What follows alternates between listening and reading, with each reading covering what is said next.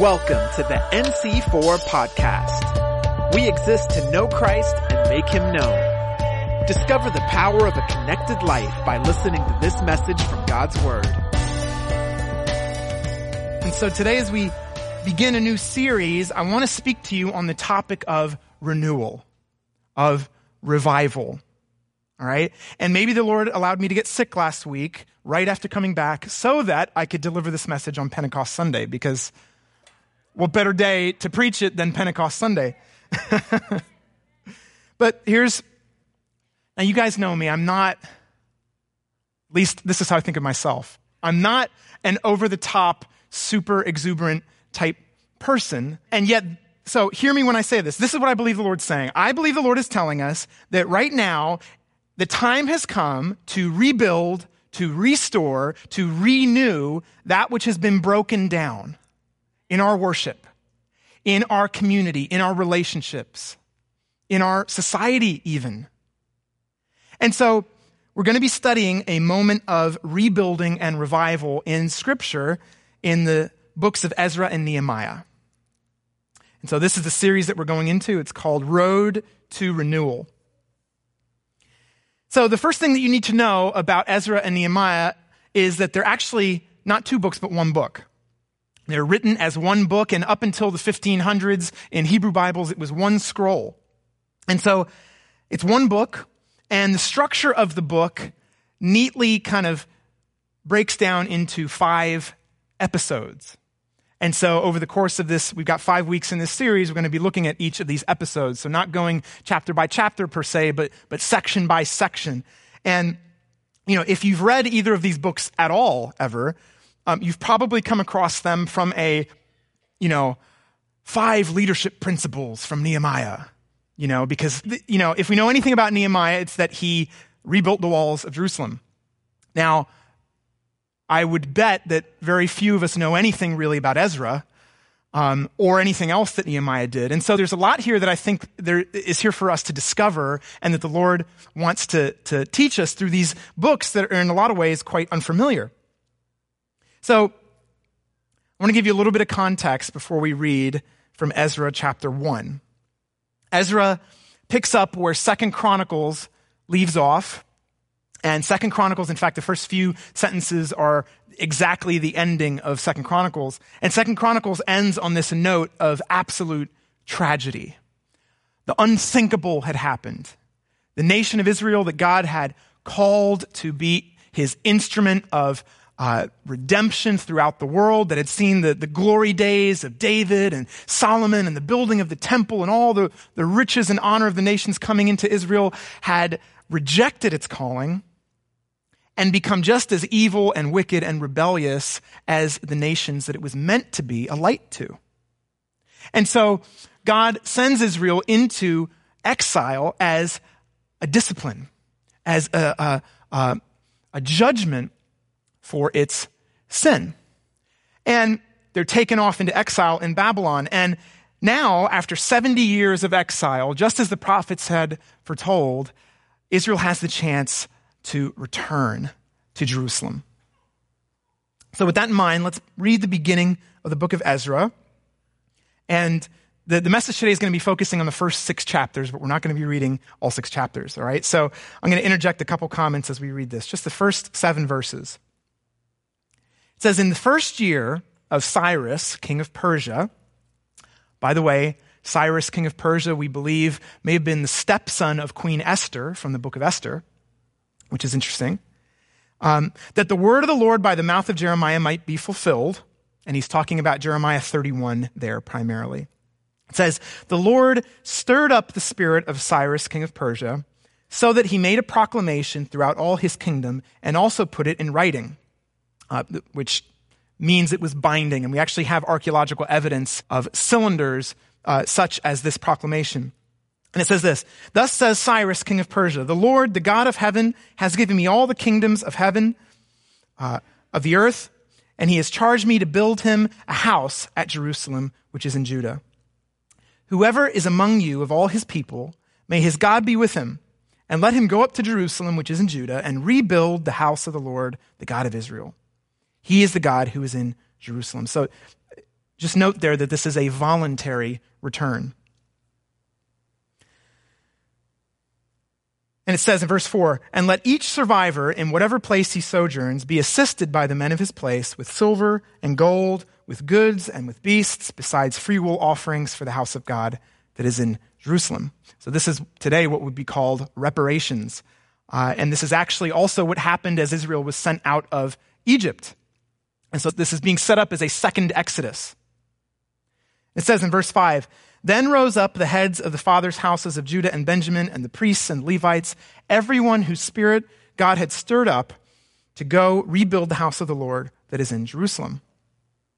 And just notice there that both they rose up and God stirred them. And it says, "All who were about them aided them with vessels of silver, with gold, with goods, with beasts, with costly wares, besides all that was freely offered. Cyrus the king also brought out the vessels of the house of the Lord that Nebuchadnezzar had carried away from Jerusalem and placed in the house of his gods." So that casts our mind back to Daniel chapter 1, 70 years earlier, where Nebuchadnezzar had looted Jerusalem and conquered it and taken the vessels away. So this is the return. Okay, so this first episode of Ezra and Nehemiah, it takes place in chapters 1 through 6. And it's telling us about the restoration of the temple. It's the restoration of worship through the leadership of Zerubbabel and Joshua. And so it doesn't even start about Ezra or Nehemiah. It's a different set of leaders. And actually, this is the first of 3 great moments of revival in this book. We're going to be looking at all of them. And as we do, we're going to see that there's this pattern that keeps repeating itself through these moments of revival. So, if you were here a couple weeks ago, our guest speaker here in Bethlehem was Pastor John Goyette, and he left us with a few copies of the book that he authored, which is called The Power of Return, and it's a study of revivals through Scripture. And so, Pastor John, if you're listening, I found your book very helpful for this study. And what he does in the book is that he looks at the fact that there's this reliable pattern of revival throughout Scripture. He identifies 12 moments of revival throughout the Hebrew Scripture. And so the first thing that we need to know about revival is this. Revival is not a historical anomaly. It's a consistent Holy Spirit pattern for how he brings new life to a community. Revival is not a historical anomaly. It's a consistent Holy Spirit pattern. So not only do you see revivals happening throughout Scripture, but you see them happening throughout church history. And students of revival will point out that there's shared preconditions whenever you see revival coming out, and there's shared characteristics in most every revival, even though all of them are different. It's never the same way twice. And at the simplest level, what Pastor John lays out in his book is that this is the simplest pattern of revival. The people return to God, God returns to the people. And the result is new life. So Zechariah 1:3 says this, "Return to me, says the Lord of hosts, that I may return to you." Return to me, that I may return to you. Now, I grew up in the Pentecostal/charismatic branch of the church, and whenever you talk about revival, I've also swum in more conservative branches of the church, in Anglicanism and Reformed circles, and whenever you talk about revival, you tend to get one of 2 responses. So if you're talking to a Pentecostal/charismatic, it's kind of like, "Oh, revival! I love revival! We're having one next week." Or if you're talking to a more conservative-oriented person, they'll say, "Oh, I love studying the Great Awakening. The one revival that was really trustworthy." And you say, "Well, what about Pentecost?" And they say, "Yeah, well, that one's kind of a gateway drug." If you're not careful, you start speaking in tongues and that kind of stuff. So When you talk about revival, you often get these kind of two extremes. You can get the sense from one camp that revival is pretty much a human thing, that we stir it up, we whip it up, and we can plan for it. And it's, you kind of get the impression revival is just a type of service that happens at night in a field in a tent, Of course, I'm being very reductionistic. But on the other hand, you also get this other extreme that seems to think that revival is this completely, utterly mysterious, sovereign thing that human beings play no part of. All that we can do is hope that God might do it one day.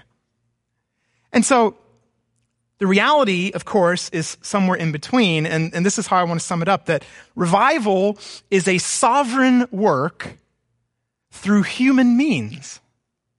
It's a sovereign work through human means, and it's very much in line with God's MO. When you read how God creates the world and how he operates in history, he doesn't use human beings as puppets. He prefers to use them as partners. Why? Because God created beings in his image that were destined to be his ambassadors on the earth, and free, loving children who are your ambassadors glorify God so much more than a bunch of mindless puppets running around. And so God always works towards partnership with his people. That's why he covenants with his people. And so what we learn through revival, when you study revival in Scripture, when you study revival in the history of the church, is that, yes, we can't make revival happen. You can't just whip it up and stir it up. You can't make revival happen, but we do play a part in preparing the conditions for it. And it's also interesting, we seem to be pretty good at putting an end to it. So we can't start it, but we're pretty good at ending it. But you see, is that God partners with his people to prepare the soil for revival to happen. And so you might be asking, well, why is revival necessary at all? And you might assume that revival is necessary for, the expansion of the church, these great moments of conversion, and thousands of people come to faith. And that is one of the effects that you tend to see in great revivals, and that's true.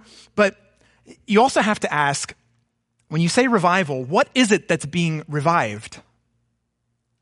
Because it's not just the world, it's the church that's being revived. It's the church that's having the Holy Spirit breathe new life into it.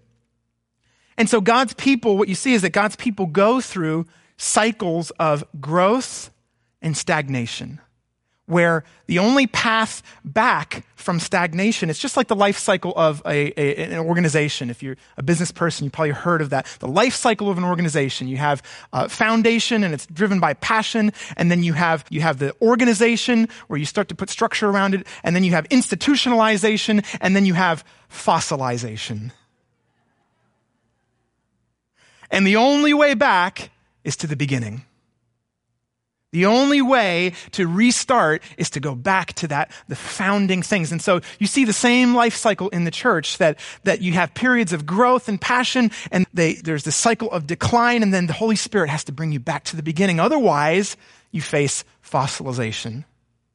And we see that all around us, and it's a very real thing, that unless we're continually relying on the breath and the energy and the power of the Holy Spirit to take us back to the foundations in God, that's the only place we're going. Because if it's only in human strength, there's not a lot of juice there.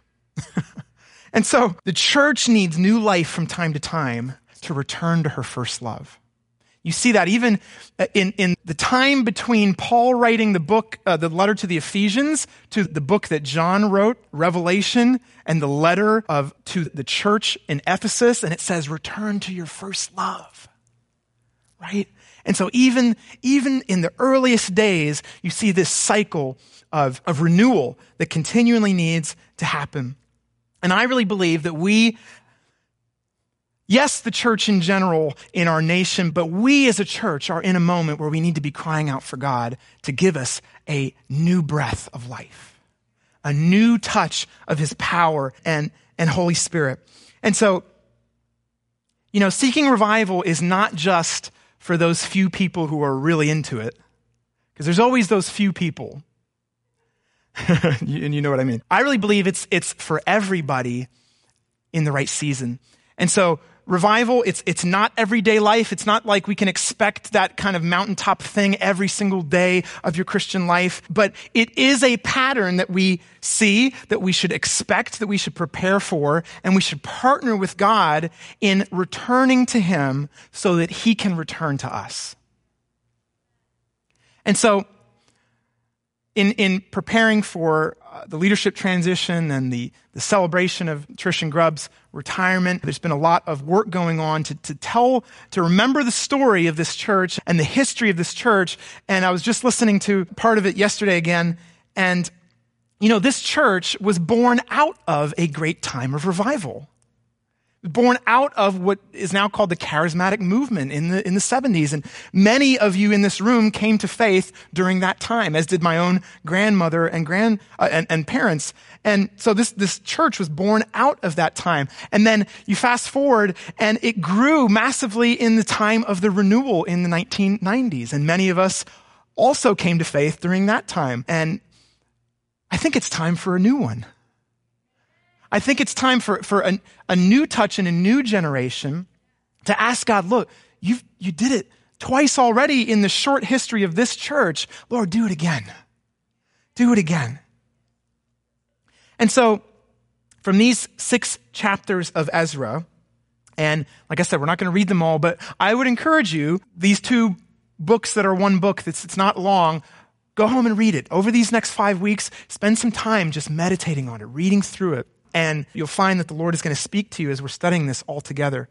And so I want to give you, out of these 6 chapters, I want to suggest 6 things that we can learn and apply. And then what I want to do is simply invite you to pray and ask the Lord for renewal.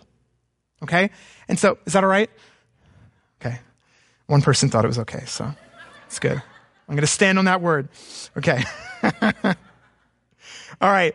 So you'll be able to follow these best if you're following the YouVersion app that's got the notes in it, the Bible app. But 6 things. Okay, so number 1, revival cannot take place without return.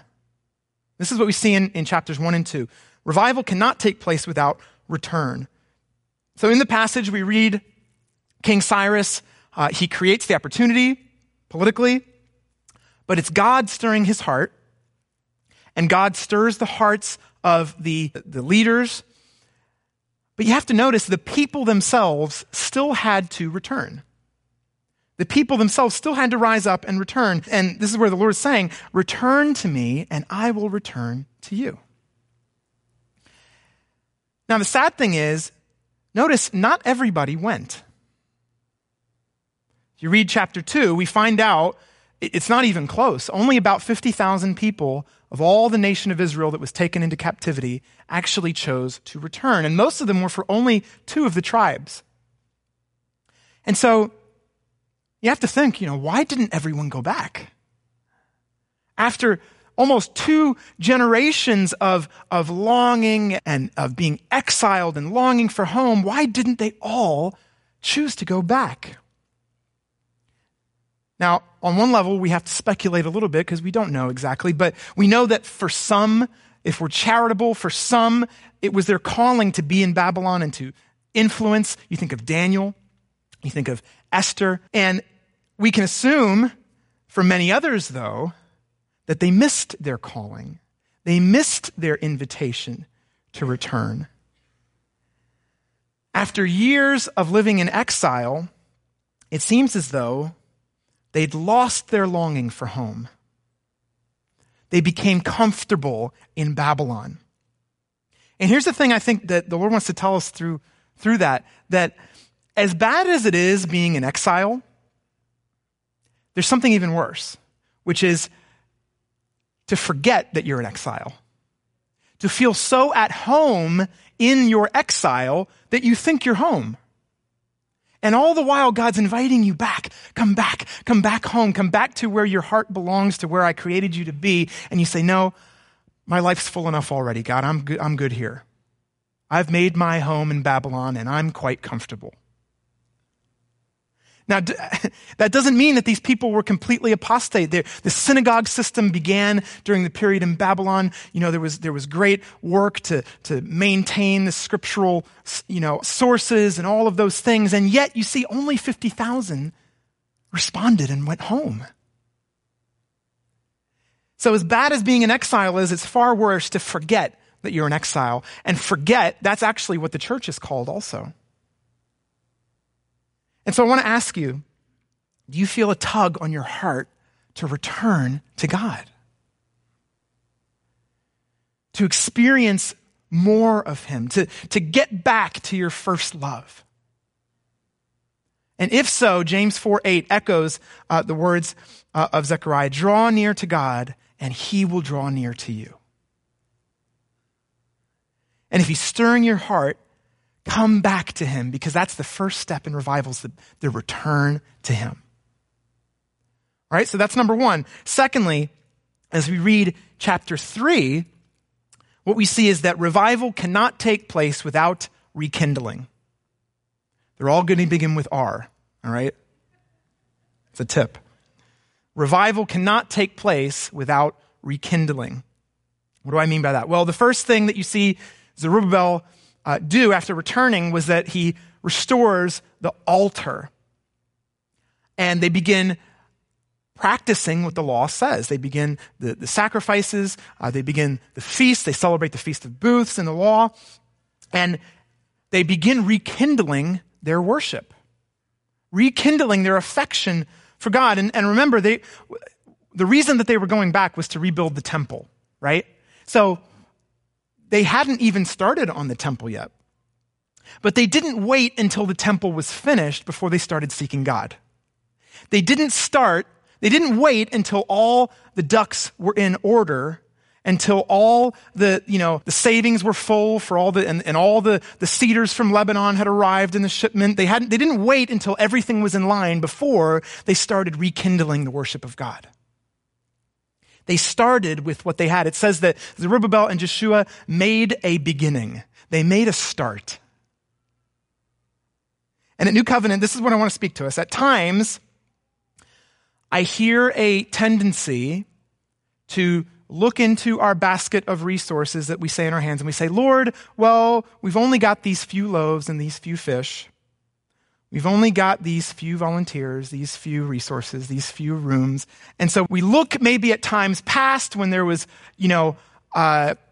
more volunteers, or there was more opportunity in certain ways. Or maybe we look at other churches and we say, well, that works for them because of what they have, or that worked for us then because of the leader that we had or whatever we had, but we can't really do those things anymore now. We have to wait until things are in order before we can try and do those things.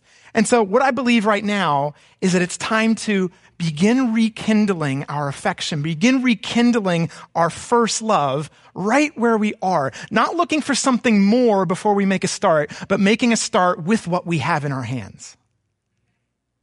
And so if you're in a ministry and you're struggling for volunteers, I hear you. We're all feeling that. That's not just us. That's the church all over. But the question is, are we going to wait until we've got everything we need before we think we can worship God? Or are we going to worship him with what we have? Are we going to give him everything? You can't give what you don't have.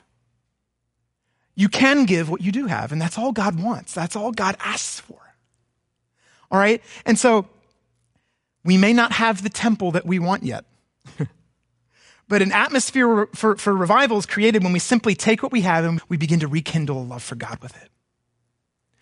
And so this is actually part of the pattern of revival. One of the things that you see both in Scripture and you see it throughout church history is that revival is brought about by simple things. It's what Jonathan Edwards called extraordinary prayer. Prayer doesn't take a lot of resources. It's not fancy stuff. It's just a hunger for God, to worship him, to see more of him. And it's a hunger that begins to rekindle our first love.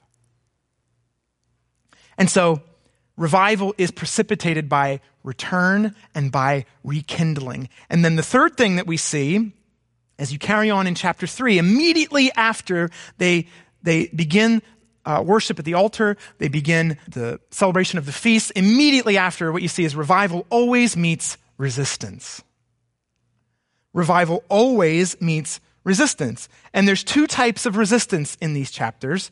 The first is the internal resistance of discouragement. So they begin building the temple, and they're laying the foundation stone, and the younger generation is saying, yes, finally. And the older generation, it says, begins to break out in tears because they're recalling what once was the glory of the temple. And discouragement threatened to set in, as if to say, this will never be like the glory days. And so that's the first level of resistance. But then, of course, when you read in chapter 4, there's also this immense external resistance that comes in, and the enemy begins to throw every possible obstacle at God's people, and they get shut down by the government, by bogus, court claims, by red tape. And so it's not just modern democracies that have these problems. They essentially didn't have the zoning that they needed. And so you have all this external resistance. But here's the thing. What you see through the history of revivals in Scripture and in church history is that resistance is part of the process of revival. It's part of the pattern. It's not a sign that it's wrong or that God isn't in it. It's simply part of the process, and we should actually expect it. I received a prophecy from Denny Kramer the last time I got one, and he said, Ian, you're going to have all these plans. I see you looking at blueprints, and you can have all these plans, and God says, I'm not going to do any of that. I'm going to do something completely different. I'm like, gee, thanks, Denny.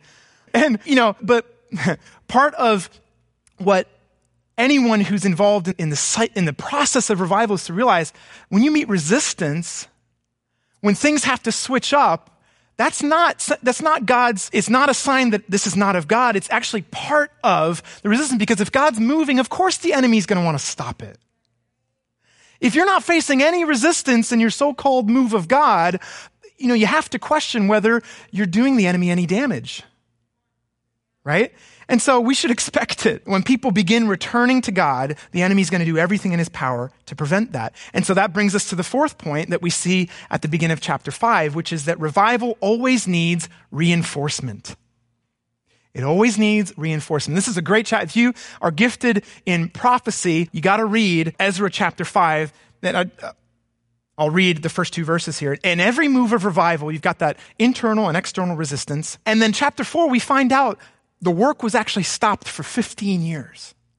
Imagine that. 15 years, they're tied up in red tape. But chapter 5, verse 1, it says, now the prophets Haggai and Zechariah, the son of Iddo, prophesied to the Jews who were in Judah and Jerusalem in the name of the God of Israel, who was over them. Then Zerubbabel, the son of Shealtiel, and Jeshua, the son of Jozadak, arose and began to rebuild the house of God that is in Jerusalem, and the prophets of God were with them, supporting them. So revival was resumed and reinforced by standing on God's prophetic word to them. And I think this is helpful for us in two ways. First of all, in times of one of the criticisms of revival and renewal is that it's so emotional. It can so easily veer off course into emotionalism and often into heterodoxy and even heresy. And that's a real danger. And so for any authentic move of revival, it has to be reinforced. It has to be built on the foundation of Scripture. Otherwise, it veers off into all sorts of weird things. And you have to remember, if you look at the history of new religious movements or cults, they were mostly all began in times of great revival. Great authentic revivals, and also spin-offs into heresy. And so prophetic reinforcement is necessary for that. But I think there's a second thing. It's that standing on God's prophetic word, it also helps us work through the resistance, the internal, the external resistance, because you've got a leg to stand on to know that you're pursuing God. When Peter stepped out of the water, when Peter stepped out of the boat to walk in the water, he said, Jesus, give me the word. And then he walked. And then, he started looking more at the resistance rather than standing on the word. And if you've got a word, if God tells you go, you've got enough to go on. That gives you the fire that you need to actually push through the resistance that you meet. And so when we're anchored in Scripture, when we're waging war with the prophecies that we've received, and I love to share and remind us of the prophecies that this church has received. I was actually going back into the archives. We've got archives of prophetic words for this church going back to 1980, I think. There's hundreds of them. I could only read a small section of them. I wish I could share some of them with you now. I think I will over the course of these next few weeks. But it's amazing to look back 20 years and see, oh man, we're doing that right now. It's so cool. And so, New Covenant, I want to say these things and ask you to join me in returning to God so that he returns to us. And know that we're going to face some discouragement. We're going to face some opposition. But also know that if we stand on his word and we stand in the words that he's given to us prophetically, we've got what we need to go where he's telling us to go. All right, the fifth thing. Revival always bears exponential results. Exponential results. You see this in chapter 6. So the work had stopped for 15 years, and they begin the work on the basis of the prophetic word, not on the basis of zoning. They continue the prophetic word, and then they have the courage to actually write to the government and say, you need to look at your archives again because we actually have permission to do this. God told us to do this, and your king told us to do this. And so they appeal to King Darius. It's a new regime. And this incredible thing happens, right? Not only does King Darius give them permission to start again, King Darius says, oh yeah, and all the people who were opposed to you, they're going to pay the bill. That's an exponential result. It's a result, and what I mean by that is it's a result that goes well beyond what you could naturally expect from human efforts.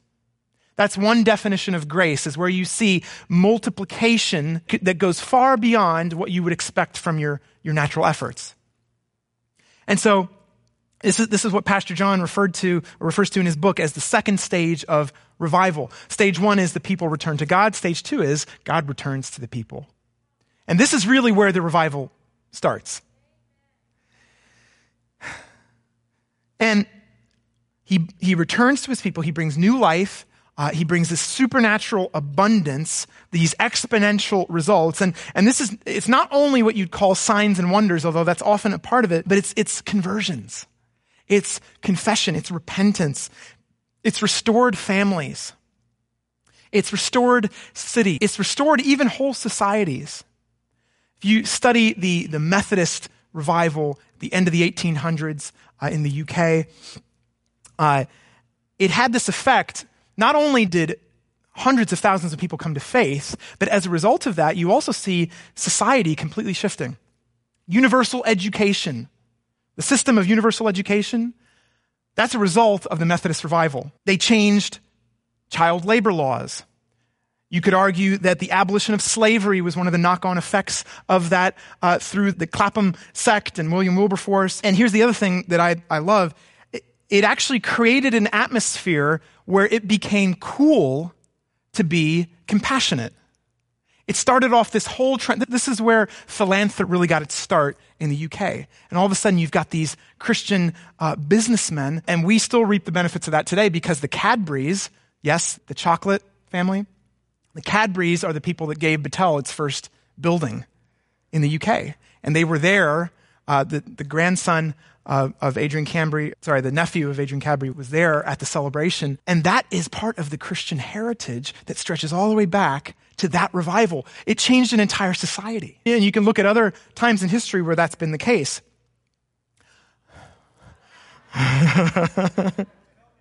It's coming.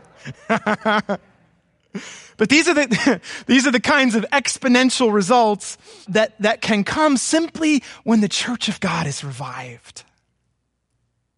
And he can do it again, everyone. He's done it before and he can do it again. And that takes us to our very last one here, which is that revival causes us to remember. Because the very last thing that you see in chapter 6 is that they celebrate the Passover. The temple's finished and they take a moment, they take an entire week to remember.